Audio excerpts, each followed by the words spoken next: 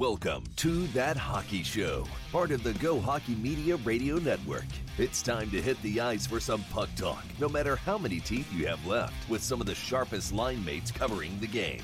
We're going coast to coast and through the neutral zone to light the lamp with all the latest hockey chirping you can handle. So, you better keep your head up, because the team at THS always finishes their checks. It's showtime. Let's drop the puck, and if we have to, drop the gloves on That Hockey Show, where the game is always on. Yes, the game is always on right here at THS. Welcome to That Hockey Show, ladies and gentlemen, another weekly edition.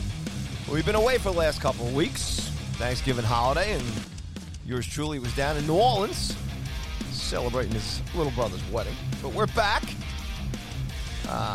A lot's been going on, obviously, the last couple of weeks here. But we're back in the saddle here. Yours truly, Mr. Paul Cuthbert, holding down the THS board here on Long Island in New York. And as always, I'll be bringing in my THS line mates. Mr. Joe Yurden has this episode off this week, but he'll be back next week with us. So make sure you come back, all you Buffalo Sabres fans, and so on and so forth. But today, we're going to keep it quick. I've got Tab coming in, Tab Bamford from Chicago, as always. We're going to talk some Hawks and all the latest, moves and maybe a little bit on that Trouba hit the other night. Trouba's been hitting everybody, so you got to be careful when Trouba's on the ice. Keep your head up out there, folks. And then we'll bring in Steve Palumbo, who's no longer in the state of California, I hear. He's now down south in the Lone Star State. But anyway, we're going to get things started here today real quick. I'm not going to ramble on too much. Like I said, just getting back in the saddle, getting caught up myself personally with work and just the games, everything else. And we're in the holiday season, so a big, belated Happy Hanukkah to everybody out there, too, as well. And then the holidays coming up here, Christmas and New Year's and stuff. So we'll punch this episode here for you real quick as I get caught up. I mean, the guys get caught up, and then we'll be back here next week as well, too. And then we're hoping to squeeze one more in right before Christmas Eve and Christmas. And we'll close out the year there and, the following week, and we'll do a Happy New Year's Eve show for everybody as well, too. Evers? No, New Year's Eve. I think that's what I mean. I don't know what I'm trying to get to. But like I said, folks, I've been out of sync here the last 2 weeks, so I'm a little rusty. The tongue's a little tied, but it's all good stuff. So, yeah, look, so we got some great stuff to talk about. Like I said, Tab and Steve coming up here. We're hoping and crossing our fingers we'll get Costa back here in the new year. Obviously, Costa's been very busy with his business up in Montreal, and he would probably tell you it's better off that he hasn't been on the show this at the end of the year with the way the Habs are playing. But obviously, some changes going up there in the front office. Mark Bergeron out. A good friend of Ranger fans, Jeff Gorton, taking over there as far as hockey operations. Ducharme staying on behind the bench right now. He's got a vote of confidence from the new director of hockey operations there, Mr. Jeff Gorton. But I imagine a GM will be brought in. Bruce Boudreau heading out to Vancouver, having some fun. Nice to have him back in the league. Obviously, Philly making changes as well as too. Alain Vigneault went out, and Mr. Mike Yeo, who had some success with the Minnesota Wild, is now back behind the bench with the Flyers. So a really wild game there the other night too. Winnipeg and the Jets, Rangers in Chicago. As far as Spezza getting suspended, big hits by Trouba. And so lots going on there. We'll get into it pretty much today with Steve and Tab. Before we bring the guys on here, I just want to say thank you guys as always. Thanks for hanging in there with us these last couple of weeks. And we look forward to continuing being back here on a regular weekly basis and then taking the show into the new year. We got the return of the Winter Classic coming back. The World Juniors are coming up here. But obviously, COVID's still hanging around the NHL, affecting a couple of teams. Islanders looking to get a win at the new arena. All kinds of different stuff going on. So we'll get into this. But again, thanks to all you guys for out there for subscribing and listening. We appreciate your audience. Anybody listening for the first time, follow us at That Hockey Show on the Twitter. We're also on Facebook. And all the guys' accounts are on the main Twitter account at That Hockey Show too. That's where a lot of us pretty much hang out in terms of, tweeting about the game and all that other stuff. And as always, our archives are always found at thsradio.com. And no matter what podcast platform you listen on, the links are all there at thsradio.com. So thank you guys so much for hanging with us.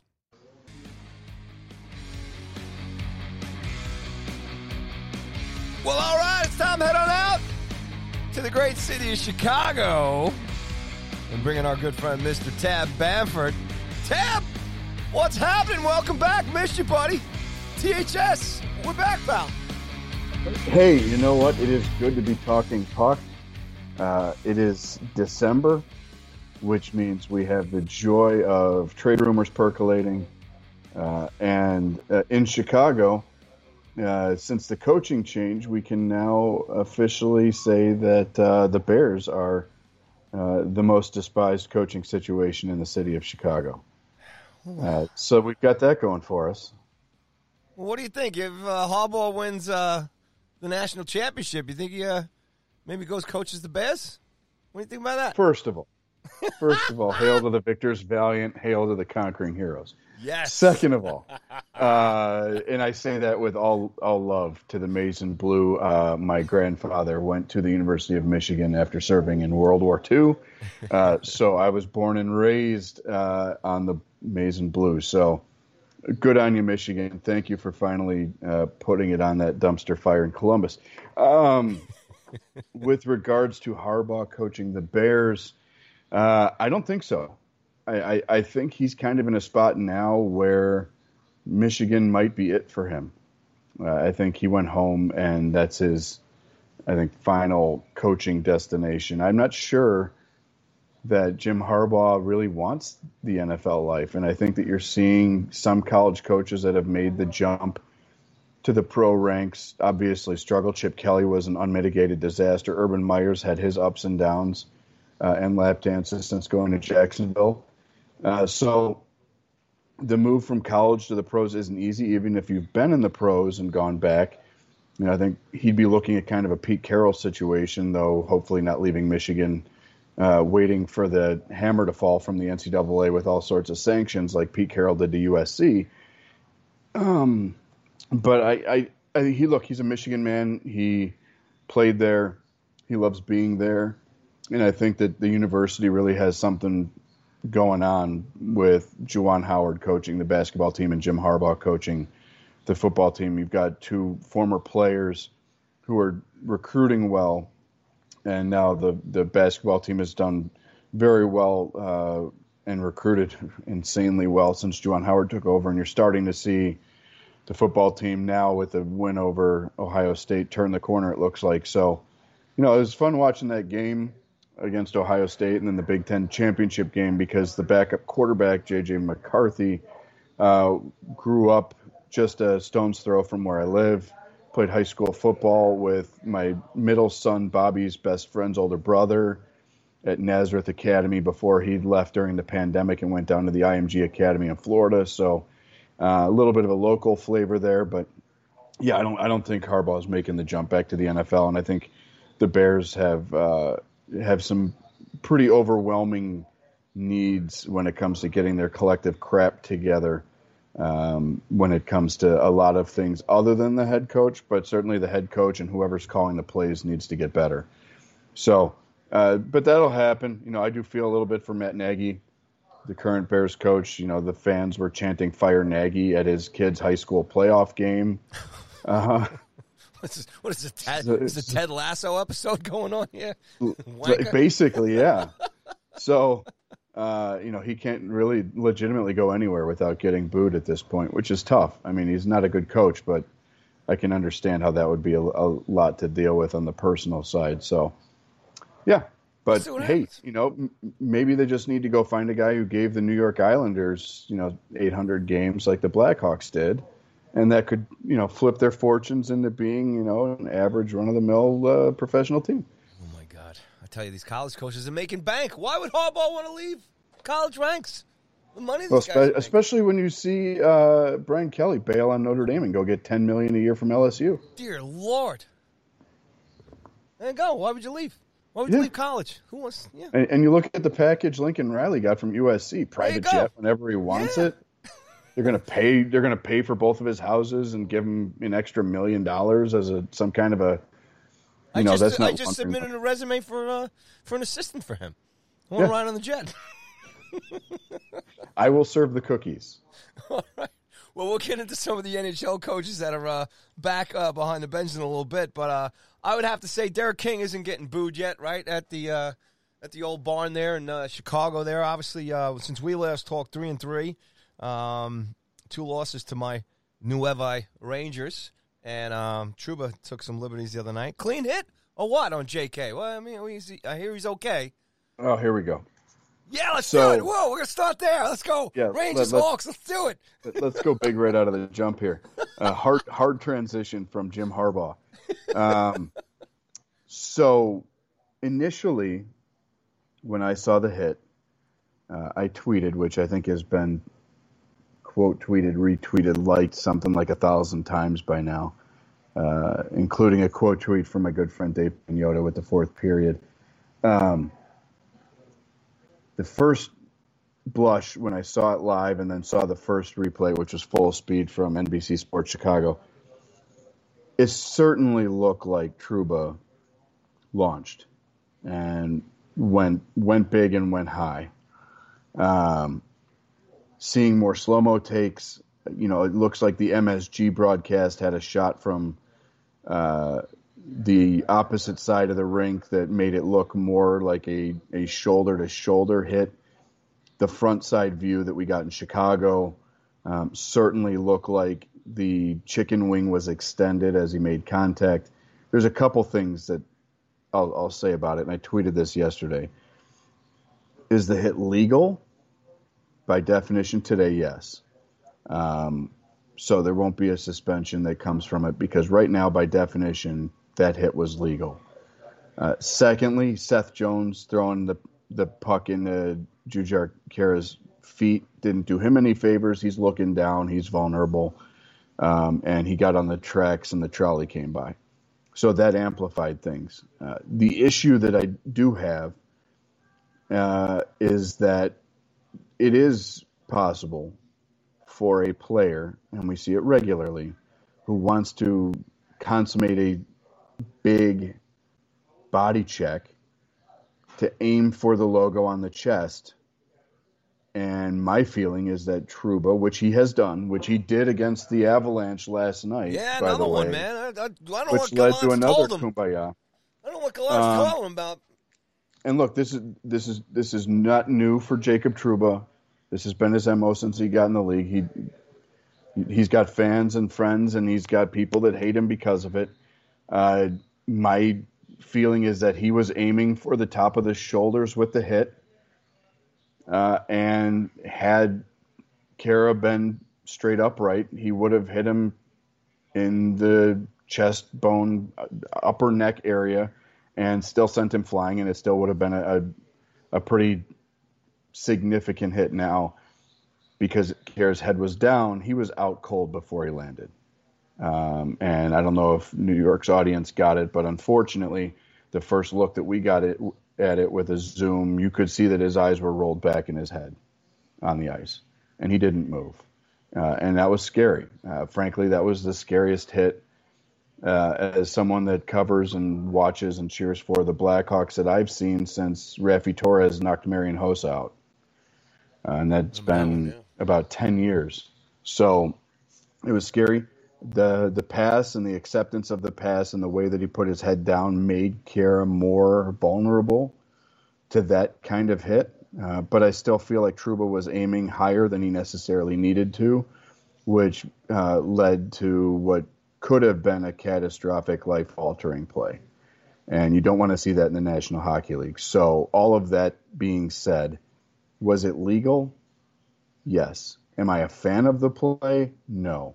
And I think that there are a lot of players, and you saw it last night against Colorado, that McKinnon stepped up because Landeskog took a very similar hit. And it was flip, bud. It was flip. It was McKinnon got hit. Yeah. McKinnon got hit, Landeskog jumped the gun. So, and those are two guys that are leaders. It was Riley Stillman. It was the sixth defenseman that ultimately dropped the gloves with Trouba, and that's not a dance card that he should be on because that's a featherweight trying to go after a heavyweight, and the result of the fight, thankfully nobody else got hurt, but again, it comes down to how you want to have these things executed. And I feel like there is a way for players to deliver hard body checks, and I'm in no way, shape, or form advocating that big, heavy checks are eliminated from the league. Mm-hmm. It always has been and always will be part of the league. But in that scenario, Trouba could have aimed for his chest plate, the Indian head on his chest, and delivered the same momentum-shifting blow and put him on his ass that he did, without the potential for head trauma. And so whether or not this ends up with any kind of a rule tweak, I don't think it will. I've never been a fan of changing rules because of one specific incident. But in this scenario, I think that there are things that we need to do, and I think that the Department of Player Safety, not even having a phone call with the guy, much less dropping the obligatory maximum allowable and the CBA 500 peso fine or whatever it would be, which those fine dollar amounts are a joke, but thus is the CBA. I think player safety needed to step in and say, you aimed high. We're not going to suspend you, but we're going to slap you on the wrist and let you know that you need to aim a little bit lower. Because the counter that I've received from many of your Ranger fan compatriots on Twitter has been, well, if he goes lower, he's going to take out his knees. There was a full torso between where he hit him and his legs that Trouba could have aimed for and didn't. So there were a lot of things that played into a really ugly scene on the ice. Seth Jones threw him a suicide pass. He put his head down and played with it. Trouba came through and finished a check. But my overall takeaway is that I was not a fan of the play because I feel like Trouba aimed for the top of the shoulders and did not aim for the Indian head on his chest. I hear you, man. I didn't see the play live. I jumped into the game the other night in the third period, and I was actually nagging you a little bit, and I didn't realize that JK was hit yet. But look, a couple of things. As far as the Ranger fans, if that was Stromer or Panarin on the ice, they would have been screaming bloody murder themselves. As far as you thinking the league might do anything, I mean, they love that stuff. They love the fact that he's okay. Same thing with Panarin. He's all right, fine. Run the loop. Run the video loop. Show the violence. Show the chaos, because that's what they love. As long as nobody gets hurt, the league doesn't care. That's my opinion, too. So this is just part of the... Well, and that's the thing. Again, the NHL is a physical sport. The NFL is a physical sport. And to deny that or try to litigate physical play out of the game is nonsense. It'll never happen. It'll never work. But there are things that we can do to train players to be safer and better when they deliver these blows that I think can keep everybody in a better place. And you can avoid ugly situations like we had in that game, and ultimately, avoid, what I would consider to be a repeat offense the next night in Colorado against the Avalanche. So I think a lot of it comes back to the highlight culture that we live in. The NFL has a problem, and they're trying to now litigate headhunting out of the game at the college and pro ranks by throwing flags when you headhunt. Well, ESPN and NFL Films cultivated and curated that culture by putting out highlight reels of guys taking other guys' heads off for years. Mm-hmm. When we were kids, you'd go buy a VHS tape of big hits, and it was guys' helmets flying 10 yards through the air, and their head might still be in it. Mm-hmm. And so when you breed generations that believe that the best way to get noticed and the best way for your film to pop for a coach at the next level is by doing that, that's the way that you're going to start playing. And I think that the NHL, among the multitude of cultural problems that hockey has, one of them is the idea that you have to launch to hit someone. And I think that it's the exact same principle that you have in the NFL, and that is there are ways to safely develop a significant hit and put a guy on his wallet without making their head either the point of contact or in danger of subsequent injury by landing on the ice, the turf, whatever. Again, Trouba's a guy, I'm not going to say that he's a dirty player, but he does have an MO of questionable hits. Tom Wilson is a guy that not every hit's dirty, but because he's been dirty in the past, there's a lot more emotion that goes into it. And I do think that there was some carryover because Trouba has delivered big questionable hits in the past, and he certainly is on speed dial with the Department of Player Safety. That there was an amplification of the feeling that it was a dirty hit because of where it came from. If Ryan Strome had done that, I don't think that as many people would have ramped up as quickly as they did. But it was Trouba, so everyone lost their minds. But again, I wasn't a big fan of it because I think Trouba could have and had the space to deliver that hit through the logo on his chest and not at the top of his shoulders, which would have probably left Jujhar Khaira on the bench, maybe returning to the game and a little sore, but not unconscious on the ice the way that we saw it. And while you're right, the NHL wants those big hits because they're good for TV and they're good highlights, you don't want to see a guy looking like he may not ever play hockey again. No, nobody does. You don't want to see a stretcher. You don't want to see both teams taking a knee.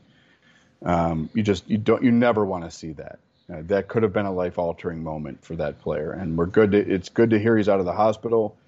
They're saying that he should have a full recovery. As I will say, as someone who's had concussions and talked to dozens of players about post-concussion issues, full recovery in life and full recovery as an athlete are two different things. And it may be that he can play again, but it may be that there are going to be lingering problems that he has, because this is the second time this calendar year that he's been knocked out cold. Wow. He got knocked out once while he was with Edmonton last season. So this is a guy that's got now a track record of concussion issues that is scary. So good to hear he's out of the hospital. We hope that he can make a healthy recovery, whether hockey's part of that or not. I think the plan is for hockey to be part of that, but you never know with head trauma. So good to hear he's out of the hospital. Yeah, absolutely. Yeah, I mean, look, the league, no doubt, is I hate to use the terms thin ice, but I think back to some major incidents over the years, thinking Bertuzzi in terms of guys getting, career changing, Savard in Boston too. But Panarin's about a half an inch away from his head hitting the ice last year with Tom Wilson, and there being blood all over the place. But there wasn't. Yep. And he was okay. Same thing with Carl last night, and this is it. We move on. And right. And like I said, luckily he's okay. And yeah, I think you're right. You'll have to see what happens with lingering effects down the road. Well, and I mean, the struggle though is that the Blackhawks did not move on in that game. You said that you flipped on in the third period. Rangers scored 5 goals to close that game with a 6-2 victory after being down 2-1. And the Blackhawks were nowhere to be found emotionally in that third period. So let me ask you this. Let's get into the team here a little bit. Got Montreal tonight. I see they're calling him Hardman Khrushchev tonight this evening. But talk about Derek King these last couple of weeks. Well, how many games has he got now under his belt? Almost like 12, 13 games, right? Since taking over. So give us your a little summary in terms of how Derek King and the team is doing. Is it kind of falling back here a little bit in the last week or so, or with these couple losses to the Rangers, maybe the team that Colin had? I mean, it's the same team, obviously, but I don't know. I don't want to babble on here too much. You know what I'm getting at. Where's this team right now under Derek King? Well, look, they're 8-5 since King took over, which is obviously a hell of a lot better than 1-9-2 under Jeremy Colton. The Blackhawks wasted 12 games with Jeremy Colton as the head coach because you've seen a much better structured and competitive team since Jeremy Colton left. And I think that you've seen with 2 straight wins from the Vancouver Canucks that they needed a coaching change probably a month ago when the Hawks did it. The problem that the Blackhawks have right now is they can't score. Of the 8 games that they've won under Derek King's leadership, 2-1 overtime win, 3-2 shootout win, 2-1 against Arizona. They got 2 goals in regulation. 4 against Seattle, 1-0 at Vancouver, 3-2 in overtime against St. Louis, a 4-3 shootout win in Washington, and a 3-2 shootout win against the Rangers. Getting a third goal for this Blackhawks team is literally a lottery ticket at this point. And the games that they've lost since Derek King took over: at Edmonton, offensive juggernaut; at Calgary, a team that I think is blowing away everyone's expectations. Yep. A 2-0 shutout loss against the San Jose Sharks, who played well that night, but the Hawks were a tire fire. And then their last two at MSG, and then at home against the Rangers, a team that is very well coached and very well defensively structured. The Blackhawks need to score more goals, and they're still trying to figure it out. And frankly, injuries and COVID have not helped them at all. They're still getting their blue line sorted out. Ian Mitchell came back up, played, I thought, really well in a brief stint, but with the loss of Kira and Tyler Johnson now being on long-term injured reserve, he had the same neck procedure that Jack Eichel did. With those two guys being out, they needed some more bodies, so they brought Mike Hardman back, who was officially in the AHL for about 24 hours, maybe not even. They brought Philip Kurashev back, who had 3 points in 3 games in Rockford since he went down to get a little momentum. So they're still trying to find the offense, and it's hard to drive offense when you don't win faceoffs. The only guy who's consistently winning faceoffs on the Hawks right now is still Jonathan Taves. And again, finding that third goal, if the Blackhawks score a third goal, they're probably going to win because they're playing decent defense right now. You look at their losses, and a lot of them have been, not necessarily blowouts. The Edmonton and Calgary games, you had some empty net action. The Rangers had an empty netter the other night. So they're able to stay close. But I think other teams are comfortable with the Hawks staying close because they know that they're so limited offensively. So they got to find some offense, and that's not a Lankin or Fleury problem. In net, they've been good. That's not necessarily a Seth Jones problem. He leads the team with 22 points. That is a forward problem, and the forwards need to show up. And right now you've got one guy with double-digit goals at 25 games, and that's Alex DeBrincat's got 14. You got two guys with double-digit assists, Kane and Seth Jones. And Seth Jones has 19 assists, which is tremendous. I mean, Seth Jones has been really good since those first few games were a debacle. But, when you're looking at 4 guys averaging at least a half point a game on the entire roster, that's not going to do it. Yeah, no, it seems a little frustrating there. There's no doubt about it. And, just seeing the little talk here last week, obviously, that I've seen and heard as far as, the Hawks and stuff right now, and we'll get into real quick maybe a couple of the coaching changes. But do you, with Lankinen and Fleury here, and Fleury, like I said, having a positive season, I guess, here with the Hawks, and obviously playing better since King took over. Do you think Fleury might be a guy eventually here, depending on how the Hawks season goes, or if they're going to chalk it up right now, you don't see them making the playoffs here or anything else? A guy like Fleury might end up being traded away. I think it's possible. His name has become really hot in pretty much every trade rumors piece you read on the internet now. I think that the big question is, does he want to go somewhere else? There was a lot of talk at the beginning of the season when the trade went down. Will Marc-Andre Fleury hang him up because he didn't want to leave Vegas? And he decided, based on everything that the Hawks did to improve their roster in the offseason, that he thought that this was a team that had somewhere that they could go. So he made the move to Chicago. And obviously the start of the season was an unmitigated disaster. He's a guy that has played well enough over the past 4 or 5 weeks that you see that he still has a lot of gas in the tank. But the question becomes, does he want to go anywhere else? If this is his swan song, does he want to play it out and finish his year in one city and then figure out wherever retirement's going to take him, or does he have more years left and want to chase another ring? I think ultimately that's the question, and the only person who can answer that question is Marc-Andre Fleury and his family. But if the Blackhawks do decide that he's a guy that they're willing to move and he's open to another destination, I think the Hawks would be wise to get his input on where he would be willing to go. Certainly it would be to a contender, and they'd be nuts to not explore that route because he's playing really well. Mm-hmm. And he's a guy that I think would garner a ton of interest from teams that want to solidify that position going into the playoffs. But when you look around at some of the teams that have made goalie changes either by choice or by a departure, specifically Colorado in the departure department. You look at some of the Toronto. I don't think Jack Campbell's been terrific. Montreal has a lot of money tied up in Carey Price still. We don't know if and when he'll be back, but and their season is going they are not about a contender, as poorly. Man. No, you look at teams that have big money in the goaltending position, and you look at teams that are competing.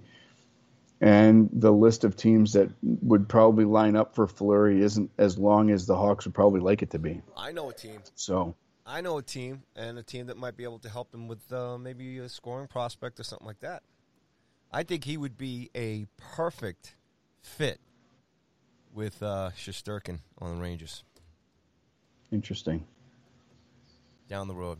I think he would be great. A little veteran guy, kind of go-to guy there, and Shesty's doing well, but here's the trick for the Rangers, though. And we've talked about Jeff Gorton, and good for him for taking over in Montreal because he's got a lot to do there. Congrats to him. I feel like the Hawks missed an opportunity there. I've been pumping his tires in Chicago since July. Mm-hmm.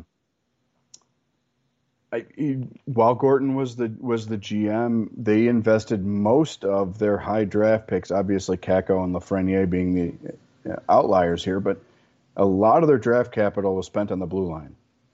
And when you look at their young depth as an organization, it is heavily on the back end. And so when you start talking about the Rangers, who would they be able and willing to move if they were looking to bring him in? And it would have to be a pure rental scenario for them. Because with Adam Fox getting paid and Zibanejad getting paid and a lot of the other money that they've got hitting the books next year, the Rangers are really sitting on a doomsday right now. This is it. They got to go for it. And so you're right. Fleury would make a ton of sense. But you wonder if that would upset the apple cart with how Shesterkin's playing right now. I think he's a terrific goaltender. I do think that they need to improve on the backing him up and give him someone that can give him a blow more frequently so he's not running out there 6 out of 7 or 7 out of 8. But I wonder who the Rangers would be able and willing to move to consummate a deal like that because their prospect pipeline is so heavily defenseman. Well, yeah, I know. That's it. Maybe we'll give you Kakko and Georgie.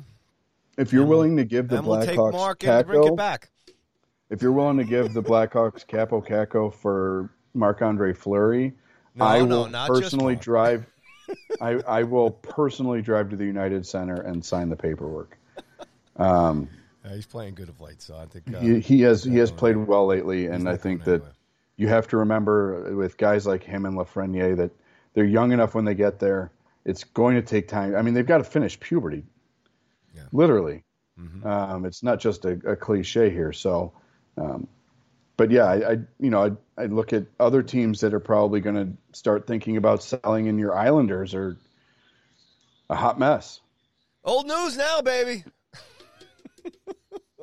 Now that they got the new barn and they're, still trying to get back to 500 games. They got 10 games to right this ship, man. End of this month. They're in a heap of trouble. Hey, look, last thing before I let you go here. So you got Trotz and the Owls there. Obviously, they broke the 11-game streak there, beating the Sens. Whoop-de-doo. Not expected to be where they are right now in the lineup, but, given the injuries. Real quick, remember when Ottawa was supposed to turn the corner this year? Remember when the rebuild was over? It's a long corner. It's a long turn, Tab. This is a semi driving through the suburbs. Yeah, no doubt about it. So real quick, your take on Boudreau back behind the bench in Vancouver. Mike Yo, I guess the gig there in Philadelphia, but you figure that's probably just a stop now. I mean, I don't think the Flyers are going to be a long time, Tab. So why not bring in Tocchet and have some fun until they do? They don't. They should. And I think, look, they need a PR boost. They could use some positive vibes. The Eagles aren't playing well. The Phillies are locked out. Philly could use a little something right now. Tocchett's a household name. Mike Yow's got a nice track record. I don't think that he would necessarily be a bad guy, but, I think it's another one where, Jeff Gorton gets hired out of a TV contract. And now Tocchett's going to get hired out of a TV contract. I think it makes a ton of sense, and maybe just a fresh voice in the room, a guy with a different perspective and style would work. And look, he knows what Philly fans want. Absolutely. So give them what they want. Give them a guy they know. Give them a guy who's going to coach a style of play that they want. And frankly, the guys on that roster, I think, would respond to Tocchet. Yeah, I guess maybe the only thing I was just thinking that sometimes we forget maybe the guy himself, as much as we want Tocchet there or Philly would love Tocchet there. I mean, Tocchet, let's maybe think the guy's a smart guy. He might actually go, hey, look, as much as this sounds good and everybody would love it, I don't know if I want this squad. I don't know if it's the right situation for me right now. I don't know if I want to go through, a season and a half pretty much of with a team that's really just kind of lost, kind of gone. So, I mean, that would be interesting too. And maybe it's part of the pause right now that, he hasn't gotten the job yet. Who knows? I can only imagine what's going on there. But I wonder if maybe that's another side of it too as far as coaching. You take Boudreau. It was so funny. I couldn't picture him going to Vancouver, and maybe he wouldn't think about it either because he was on the ice the other day, and they asked him after the skate, and he was like he was terrified. He hadn't been on the skates in so long. It was just terrible. Yeah. Bruce is a national treasure, and when he got hired, I saw a few Twitter accounts that went and found the old infamous F-bomb laden pep talk that he gave the Capitals a few years ago. Yeah. It's just priceless. If you're at work, listen to it with earbuds in, and then just explain to people while you're laughing. But the guy drops like 15 F-bombs in 19 seconds and then just walks out of the room. I think you make a good point about Tocchet. For all of the reasons that I said he would be a fit because he knows what Philly wants. I think his knowledge of Philly as a market is also a good reason for him to maybe have pause in going there. And I think he would want more certainty than to be a Band-Aid. You'd have to be looking like Gorton going to Montreal. It's going to have to be a significant commitment for him to go there because he's going to need not just the second half or last 60% of this season. He's going to need a couple years, and I think he would rightfully, with his credentials, want input on what the roster looks like in the future and be able to weigh in on what's working and what isn't working before the trade deadline and make some tweaks, maybe not necessarily to get them into the dance this year, but to bolster them for the future. So you make a great point on Tocchet maybe having pause because he's coached enough and he knows enough about Philadelphia that going home, he knows that there's going to be added pressure going home, if you will, or going somewhere that he's as familiar with as he is with Philadelphia. But at the same time, I just think that's a thing that could work. And at some point, the organization is going to have to find a way to slap more than just a Band-Aid on there. And I'm not trying to disrespect Mike Yao because, like I said, he's got a wonderful track record. But I feel like they need a little pick-me-up. And Mike Yao was like, oh, okay, interim guy, whatever. They need some oomph. In Philly, that doesn't work. I think with everything going on away from the ice in Chicago, the Blackhawks were able to go a little bit lowbrow with the replacement for Carlton just because they've got enough issues. And frankly, I think Derek King's been the perfect voice. He's been a breath of fresh air. His sense of humor is terrific. He wore this ridiculous, just not ridiculous, but it was a very well put together, but very loud blazer for a game, and they won. And he was like, well, maybe it just confused him. So we'll buy him for all the coaches and we'll wear him for every game. You never heard. Jimmy Carlton never joked in post-game pressers, so we'll add that to the list of Derek King improvements. Brucey, I was fascinated when I saw the hire because he's been around long enough, and it seems like he's had his best success with veteran-laden lineups, that having an old guy who, again, has been away from the game, at least in a coaching capacity, he's been doing good stuff for NHL Network, but being off the ice and away from the bench for as long as he has been, it was interesting that he would go somewhere that's a young team that still needs to learn when, again, he's had probably his best experience working with veteran lineups. So we'll see how it works, but he's 2-0 so far. Yeah, so we'll maybe they needed an old dog to teach the young kids how to do it up there in Vancouver. But that's another team. When you look at teams that were supposed to turn a corner, Ottawa, Vancouver had such high hopes coming into this year. Yeah. The Islanders, I think a lot of people expected them to be Stanley Cup final or bust. It's really going to be an interesting trade deadline this year because you have young teams that you would think don't want to necessarily reconfigure everything now. And if some of these young players like Elias Pettersson, hell, if his name ends up on the trade block, this whole thing just becomes a hell of a different conversation because there are players with a lot of talent on these younger teams that aren't performing up to the standards that either their owners, the Dorians of the world, or the fans had for them this season. And it'll be interesting to see what happens. But Philly's a team that really invested in their blue line, and it's just not happening. And Carter Hart continues to be just perplexing. So it'll be very interesting to see which teams decide to have a fire sale and how soon stuff starts kicking, because I think with a lot of uncertainty about the Olympics and the schedule being condensed because of that after February, I think you're going to see teams that are going to want to make moves maybe before Christmas or early in January to get guys in the room and get the dust settled sooner than later. And that could lead to some pretty significant movement here maybe before Christmas. But certainly I think before you get into the middle of January, you'll start to see some big movement happening, and not just of the Jack Eichel variety. Yeah, no, I think you're bang on there, Tab. And if they don't go to the Olympics, everything gets put back into, a regular schedule there. And, a lot of teams right now, I mean, the bottom half of the league is really the bottom half of the league. It's not good. And, as far as coaches. The NHL feels a lot like the NFL right now. You have some teams that have clearly established themselves as being legit championship contenders. Mm-hmm. But your middle class is really struggling to be there. Yep.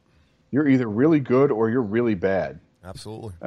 And you've got some teams that are still sorting stuff out, like the Avalanche, who had a real rough start to the season, but a lot of that was injury-driven. But your middle class is really limited in the National Hockey League right now. And I think that because of that, you'll start to see some teams look to move people earlier, not only so that the acquiring team can have the dust settle and really get into a groove with their roster being somewhat final, but also the sending teams just to not have to pay more money. Yep. If you've got Marc-Andre Fleury and you're going to trade him because you know that this season isn't working, why would you pay him another $400,000 until January 15th or $500,000? But it comes back to just dollars and cents. Yeah, I think you're. I think fans should definitely pay attention to what happens in January. I think you're right, Tab. I think things are going to move a lot earlier this year than they would in normal times. And like I said, we're 2 years since a normal NHL season. We got an extra team in the league. Gone are the days of Coach Q and even Trotz back in Nashville and Lindy Ruff from Buffalo coaching more than 8-9 years. It's a 2.5-year lifespan now on coaches. You're probably going to see some more coaches being moved too. So lots to look forward to. Tab, great stuff as always, man. Have a great week. So good to talk to you. We'll be back at this next week too, and we'll see whether or not Trouba takes out another couple of guys in the league. Oh, boy. Well, just stay off the tracks. We'll keep the cigars lit, and we'll look forward to talking some puck with you next week. Sounds good, brother. Take care, man. Tab Baffin, ladies and gentlemen, from Chicago, right here on THS. And THS rolls out.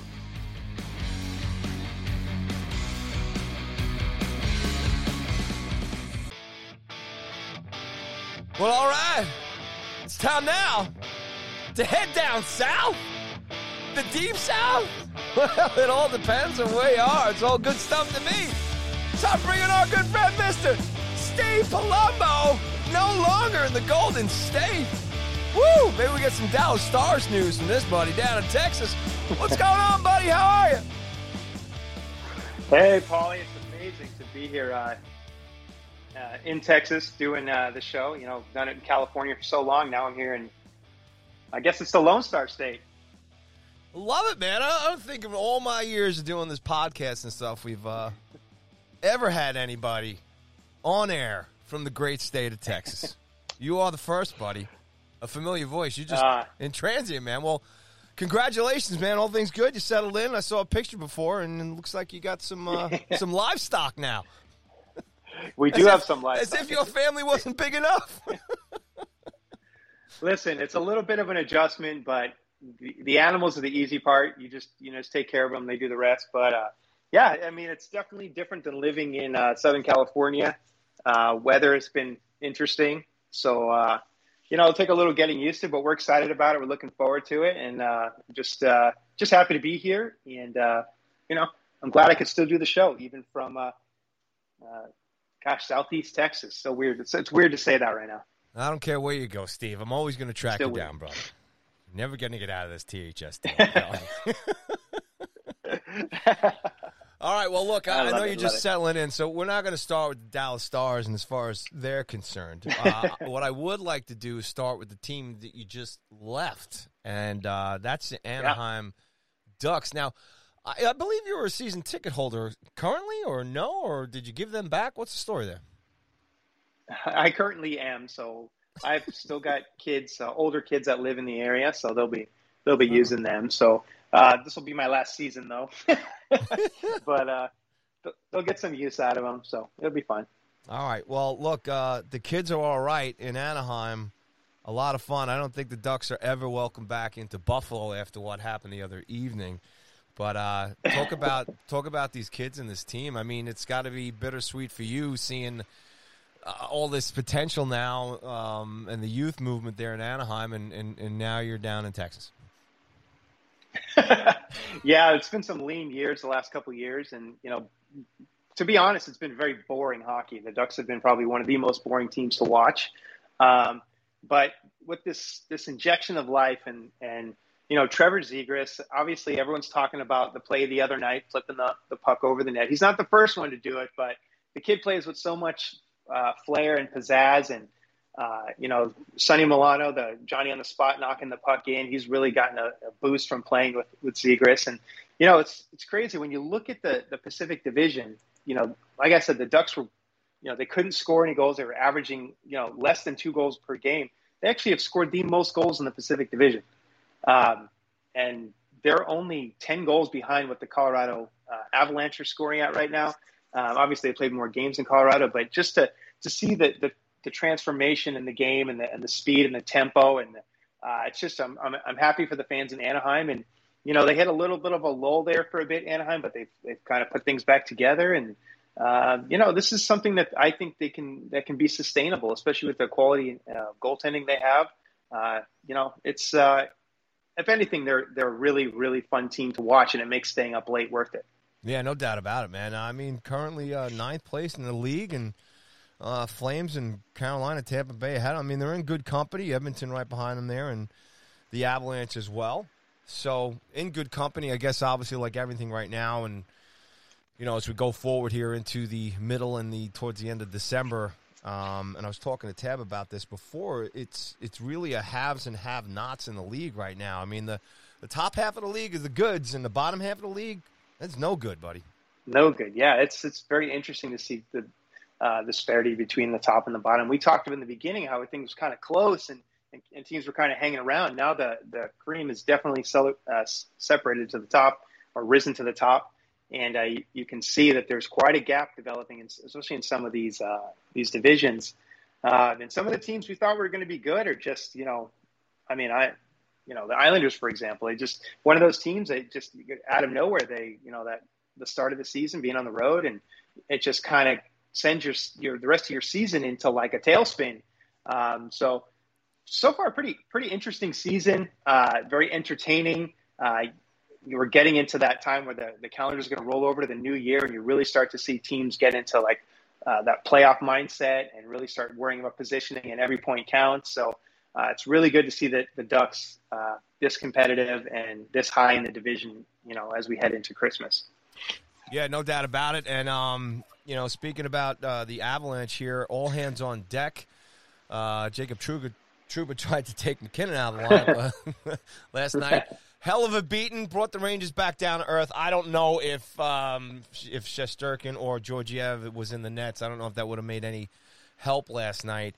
As a Rangers fan, I mean, 7 in a row going into that game, a lot of the fan base, we were all talking about, hey, this is going to be a great test. And it was. They got smoked. Gallant keeps Husky for the whole game. I think it's one of those games where it's almost like, I don't know, when a bad loss like that sometimes, Steve, if for a team that's riding a bit of a high, sometimes it's kind of good to get that gut punch and kind of bring you back down to reality a little bit and remind everybody how hard you still got to work in this league to kind of keep those streaks kind of going. Obviously, back-to-back for the Rangers and all that other stuff. But full marks to the Avs and talk about, we haven't spoke here in about 3 weeks. Talk about them here and getting everybody back and starting to roll here a little bit. I think only one loss in the last 3 games here. Obviously, Toronto and Ottawa in between there. But talk about the team a little bit and the vibe you're getting. They're absolutely a buzzsaw right now. In these last 13 games, they're 10-2-1. They've scored 7 goals in 5 of those games. They are scoring at a historic pace right now. They're averaging, I think it's 4.26 goals per game, which ranks 61st all time in the NHL in average goals per game. So a team has not scored more than 4 goals a game since the mid 90s or even the early 90s, I think it is. Look at you, so boy. They are. Well, I just wrote about it, so it's all fresh in my head. But but the way that they're putting the puck in the net, I mean, they're having trouble keeping the puck out of the net, and it's the same thing with their goaltending situation, staying healthy and that kind of stuff. But they're managing to keep things going because of their goal scoring prowess. I mean, they could score from the back end, they could score from the front end. They've got role players scoring. You got guys coming out of nowhere. You got guys filling in and scoring. Newhook goes down to Colorado, comes back, and now he's putting the puck in the net. And so you're just getting it from all angles. Power play is starting to really pop here. So you're just seeing Colorado do what we thought they would do. They're actually ahead of the pace that they were last year as far as points. So we can throw that slow start out. You can throw the injuries out. The team is deep. They're built to score goals, and it's just it's all coming together right now. And you're seeing it in the standings. They're moving up there, and they still have played the least amount of games in the division, and they're in second place behind Minnesota. So again, good things coming for Colorado. I mean, this is like watching '80s hockey. If you have watched any Avs game, I mean, you watched obviously the Ranger game, but they are scoring these incredible goals. They're scoring with pace. Makar's going end-to-end rushes. It looks like an old Edmonton Oilers video, DHS, whatever. YouTube. Go to YouTube and watch old Oilers video. But that's what you're seeing right now, and it's a lot of fun to watch and a lot of fun to bear witness to. So look, Steve, what I want to ask you today is, there's a lot of obviously the last couple of days here, some coaching changes, Vancouver, Philly. Mm-hmm. There's probably going to be more coming. But you talk about Coach Bednar here, and this is 6 years now with the Avalanche. Yeah, and yep. you know the days of Lindy Ruff and Trotz back in Nashville and Coach Q in Chicago. I mean, the days of coaches making it 10, 11 years is long gone. And it's almost like an average now of 2.5, 3 years. I mean, AV, he didn't make his 5-year contract there in Philadelphia. And, Bednar taking over from Patrick Roy, everything that's gone on. And they've gotten their highs and lows with him. I still don't know too much about him. I don't get to watch as much of the Avs games as I would like to over the last few years and stuff. Always keeping an eye. There's a soft spot for me because I lived in Colorado. I was there the year they won the Cup. We've talked about that in the past and everything else. But talk about him now, and he's really become a veteran coach at this point, and he's finally got all these weapons on defense and offensively, and it's unbelievable. There's still that one piece that's missing in the nets, but they're still trucking through. I just maybe want to ask you how he handles everything, what you think of him as a coach, and where he is at this point in his career, not only as an NHL coach, 6 years now head coach, and now with the Avalanche. I think one of his strongest attributes is he's never too high, he's never too low. He's very, very focused coach. I think, when the slow starts, you kind of hear whispers. People are like, maybe it's time to make a change. But he seems to be able to take the pieces he has and put them together and make a cohesive unit and he's able to get the best out of his players on the ice. He's definitely the right guy for the job right now. He knows how to handle all the big, the big talent within the locker room there. He's just one of those guys that has been in the organization a while and is just knows the way that his team operates. And, I do think, though, that the window is kind of closing a little bit because when he came in, he took over a really bad team. and now their team is expected to win. So they really, really, I got to imagine he's feeling some kind of pressure to get this team over the hump in the playoffs. I think that would be the only thing that could do him in. But right now, he really has his team clicking on all cylinders. He's funny after the game. He just seems to be really even keeled and really the perfect guy to run this team. Because think about it, any other team in the NHL that's gone through the amount of injuries that Colorado's dealt with, and to the caliber of players that they've dealt with, they'd be in a whole different stratosphere as far as where they are in the standings. But they've been able to overcome no Devon Toews, who's been outstanding this year, no Cale Makar, no Nathan McKinnon, but a slew of other role players and depth guys that are really valuable to the makeup of this team. And he's been able to just find the right pieces to plug him in and put together a lineup that still manages to stay highly competitive on the ice. I just think that he's a really great coach, and he really has his finger on the pulse of this team. And kudos to him and kudos to the Colorado management for being patient, and letting the team kind of work through their problems and stuff. But they're just a really, really solid team, and he's the guy at the top and is making it all. He's the straw that stirs the drink.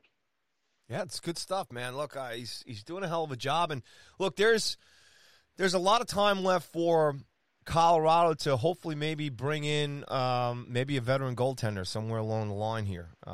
They're looking.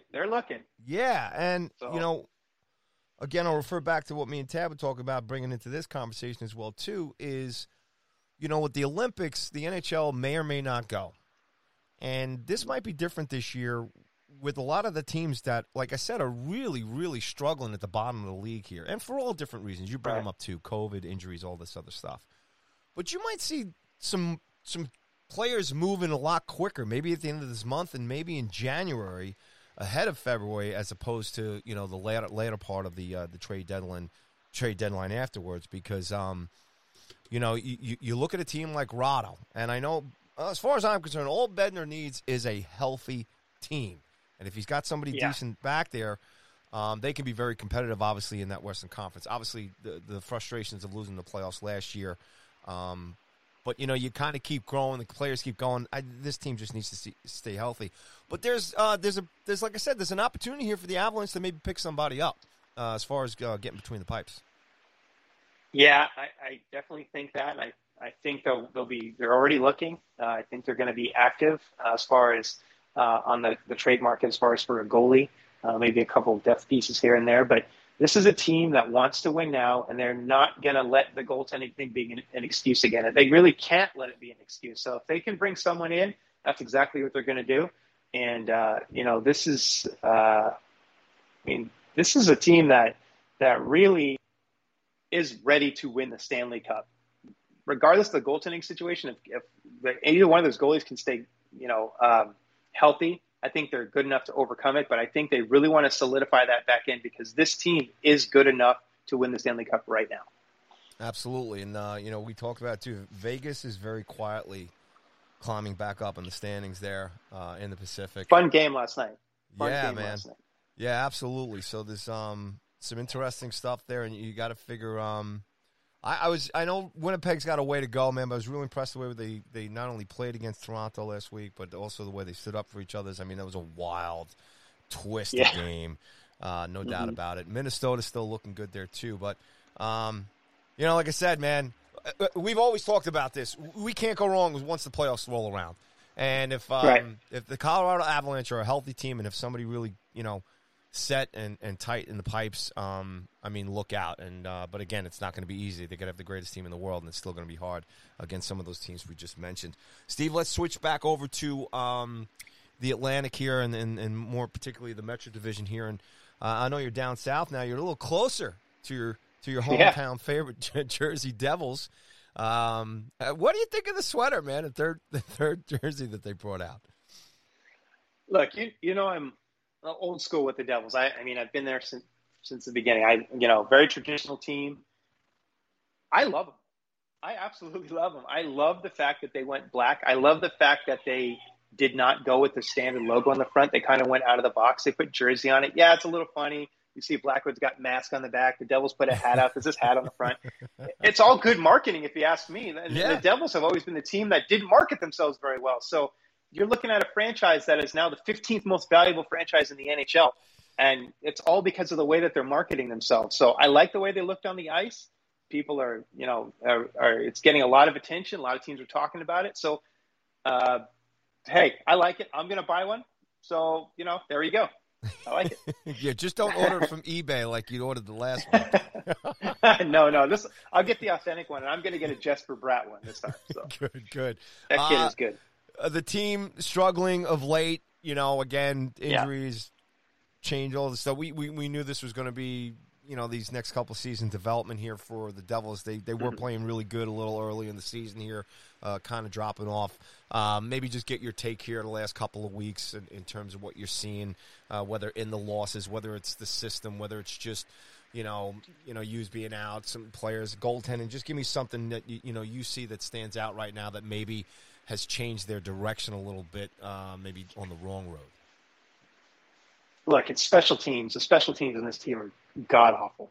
The power play is atrocious. The penalty kill has been inconsistent. It's, if they can if their power play was just mediocre, they would have more points in the bank right now. They just have not been able to get any kind of consistency back there. If you even spend 5 seconds on Devils Twitter, you'll see that the chatter is about getting rid of Mark Recchi. It's getting rid of Elaine Nezardine, bringing in some other coaches, somebody else to try to do something with the system, because we've been running this out there for the last several years and it's not working. It's not getting any better. You bring in a Dougie Hamilton, hasn't made any difference. Although if he does it all by himself, then they can put the puck in the net. But the system is just not good. I mean, the Devils can get really good 5-on-5 play at times, and then they just get done in by their special teams. And with all the head coaching changes, you're starting to hear people kind of getting wearing thin on Ruff. But I think that's just more frustration than anything. It's really the special teams that has been a big problem for this team, and really they're not going to take another step until they get that situation rectified.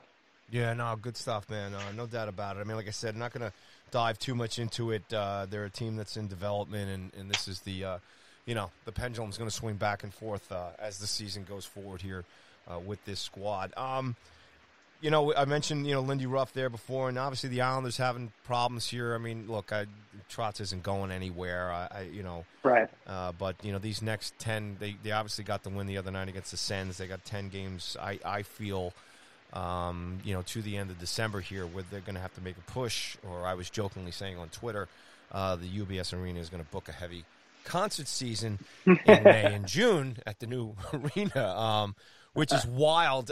Again, the Islanders, just the things lining up as far as injuries and COVID. The reason I'm bringing up the Islanders here is to kind of lead into some of the coaching changes that just happened. We know Trotz isn't going anywhere, but a guy you're familiar with as far as Bruce Boudreau with the Capitals here during all those years here in the Eastern Division here in the Metro. With the Rangers and the Islanders. I mean, Rangers and the Devils making those cup runs back in the mid-2014s, 15s, and whatever. Him going out to Vancouver.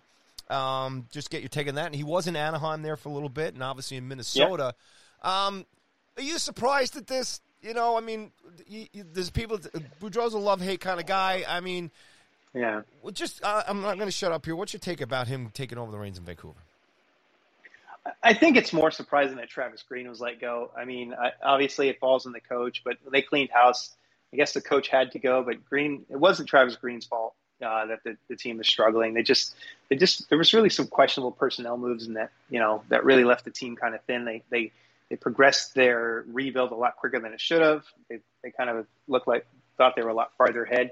But I do think Boudreau is a good guy that can come in. He's always gotten the best out of his star players. He's a player's coach, and one that I think that team, they're really fragile as far as their psyche right now. So he's a good guy to come in and kind of help build the confidence back up. We've seen him win a couple games already. So I don't think that he's there to help them win the Stanley Cup, but I think he's just there to help, salvage the careers of some guys. Like what happened to Elias Pettersson? I mean, the guys, Brock Besser, these guys are stars in this league, or were stars in this league, and they need to get back to believing in themselves. And I think that's why he was brought in. And I think he's a good guy at getting that job done for them. Yeah. I mean, look, they had a rough go last year in that, 56 game Northern Division, Canadian Division last year. It was brutal. And they've just never been able to recover from it. And I'm with you, man. I love Travis Green. Love what he did up in Utica. And then seeing him go to Vancouver and getting the head job. I think he'll be back behind the bench one day. But I think, like you and the rest of us, just shaking our heads here, and with the talent that you just mentioned, how did this happen? And, you know, I agree with you, too. I don't know how long Boudreau's going to be there, but, you know, he averages a couple of years, too. It might get him to the playoffs maybe next year's season or two or whatever. But interesting. Philly, team you're very familiar with, too. Obviously, Metro Division here, too. You know, Vigneault. You know, man, he's still got all that money on that contract. He'll be fine. He'll still be able to buy Christmas presents for everybody this holiday season. Mike Yeo comes in. You know, you're familiar there with as far as Minnesota. Did he make a Dallas stint? Did Mike Yeo go anywhere else? I think I thought he was an assistant in Dallas. Yeah, something like that. Yeah, I think you're right. Yeah. Yeah. So, you know, the buzz is that maybe Tockett's going to get this job. And I was also, again, I was talking to that, you know, Tocchet might not want the Philadelphia job, you know, but give me a take on the Philly situation then. Just a lifeless team. I mean, even last night, after the coaching change, they're just a team that looks like completely in flux. So I'm not sure, you know, the change behind the bench is really going to make all that much of a difference. They're just a team that was supposed to be a lot better, and they just look lifeless. I mean, they just look like they're kind of going through the motions.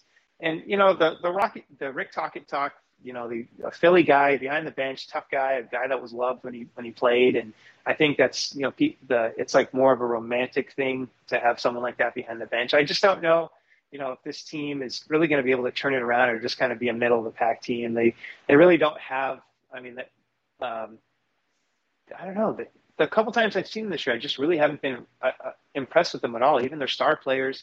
I know the Hayes injury is something that keeps being brought up, but I don't know. They're just not a team that looks competitive right now. They just mentally have looked like they've checked out. And so we'll see over the next 5-10 games that they kind of start to feel better about themselves. But, you know, even last night I thought they would look a little bit better, and it wasn't all that impressive. Yeah, I have no sympathy from us Rangers and Devils fans as far as the situation in Philadelphia.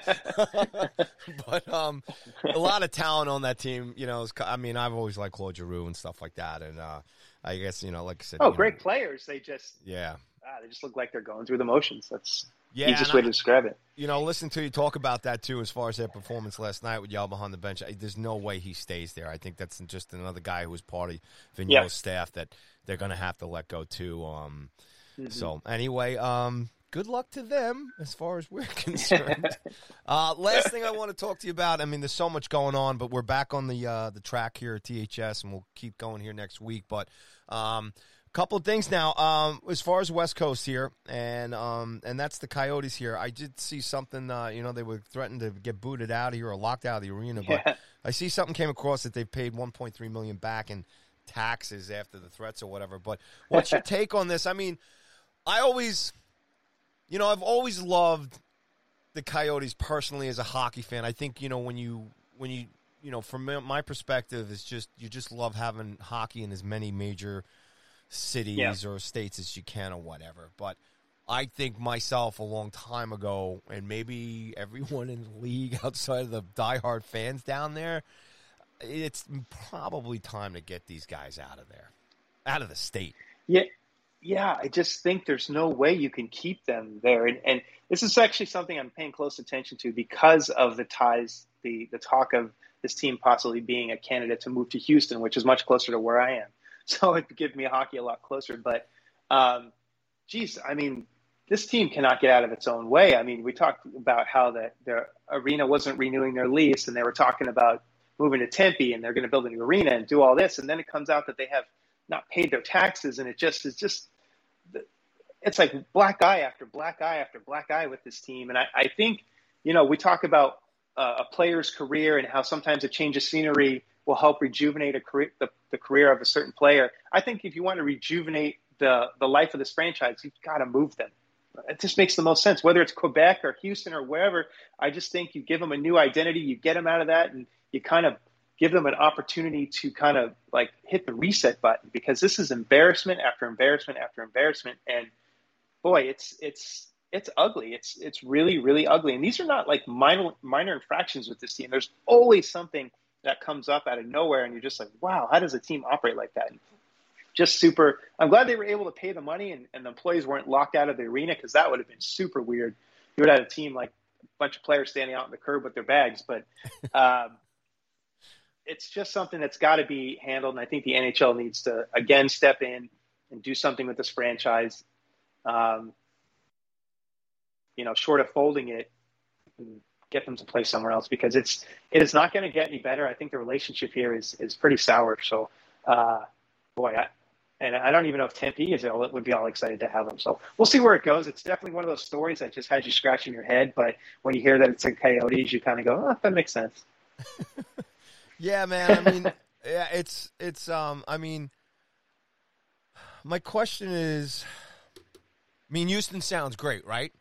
But let's be honest. It's not like the Stars are packing them in every week. You know what I'm saying? Sure. I mean, they've been there, obviously, when they've been on their runs. And obviously, the thing with Houston is I think it's the fifth. I think it's top 5 biggest markets in the country. And I think that's the draw to bringing a professional hockey franchise to the city, is because of the amount of eyes and the potential revenue that it could bring to the league. But I think that's what's a big Didn't they try that same kind of viewpoint with the Thrashers, as far as Atlanta being a big market? They had the Hawks and obviously the Falcons. And I don't know if another hockey team can really survive. Are the Houston Aeros still there? Didn't they shut down? I'm just kind of curious. They shut down too, yeah. Yeah, so I don't know if it's a sustainable market. I mean, I know there was talk there. I heard about a month or two ago, I think when Bettman was in town over here to open up the UBS arena, I believe he hopped on a plane and he went up to Quebec. Yeah. Because they built that arena, and but then I heard some fans saying they built that arena, whatever it was, 10, 11 years ago, when now it's like out of date or something. But I think they gotta, if you're going to make a huge move like that, you got to be guaranteed that it's going to be a solid hockey market, and they're going to have to do basically what Seattle did. I think that's the only model. You got to get those season ticket commitments and everything else, man. If you look at the amount of people that are from out of state that are moving into Texas, like myself, I think that's one of the things you could probably draw off of, is people that are out of towners who are hockey fans or things like that, or moving into this area, and then looking for something to entertain themselves. Because this area, especially, there's getting a lot of people are moving into from all over the country. So I mean that could be an option, but I know that the Houston talk is real, and it'll be interesting to see if they pull through with it. But I would hate for them to come here and it just be a complete flop. That would just, that would be another black eye that follows this franchise around. Buddy, you're gonna have to get on one of your horses and head downtown and grab a big banner and say, "Bring hockey back to Houston, baby." I'm here. Yes. So before I let you go, Steve, everybody wants to know on Twitter, your account is West Coast Hockey Fan. So I mean, you're down south now. Are we changing it to South? Deep South, Lone Star Hockey Fan, or are we going to go Steve Palumbo? What are we doing here, man? I might just change it to my name, or I might just leave it just the way it is. I'm still a West Coast Hockey Fan, so I don't think much changes, but we'll see. Maybe if you watch me on Twitter, maybe it'll change, maybe it won't. Keep you all hanging. Let the countdown begin. What will Steve do? Oh, I love it, brother. Always love talking to you, man. It's great to be back on the stick here with THS. We're back. Look, man, congratulations on the move. Glad you're safe and sound. Thanks, buddy. Have a great weekend, and we'll do this again next week before the holidays roll in again. All right, pal? All right, brother. Take care. Steve Palumbo, ladies and gentlemen. Now down south. Woo! Yeehaw, baby. Right here on THS.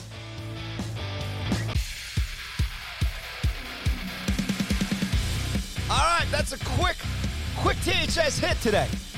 We missed our old pal Joe Yerdon, but he'll be back on the next episode. Big thanks to Ted Bamford and Steve Palumbo for hanging with me this week as I get back into town here. Getting back used to doing this again here. All right, fun stuff. Love it. Lots of great games coming up this weekend and over the next week or so. As we get into December here, holiday season, if you don't have a good record in the NHL, you may not be making the playoffs come this time at the end of the year. But we'll see, man. We'll see if these guys even go to the Olympics, too. So, all kinds of great stuff going on. But anyway, on behalf of myself, Mr. Paul Cuthbert, Ted Bevan in Chicago, Steve Palumbo now down in Texas, and as always, Joe Yardin up in Buffalo. We miss you, Joe. See you on the next one. And we'll see you guys as well on the next show right here at That Hockey Show. Enjoy your hockey, everybody. Have a great weekend. Stay safe and healthy out there. And do unto others as you would have done to yourself. And as Jacob Trouba would say, keep your head up, baby. Take care, everybody. THS is out.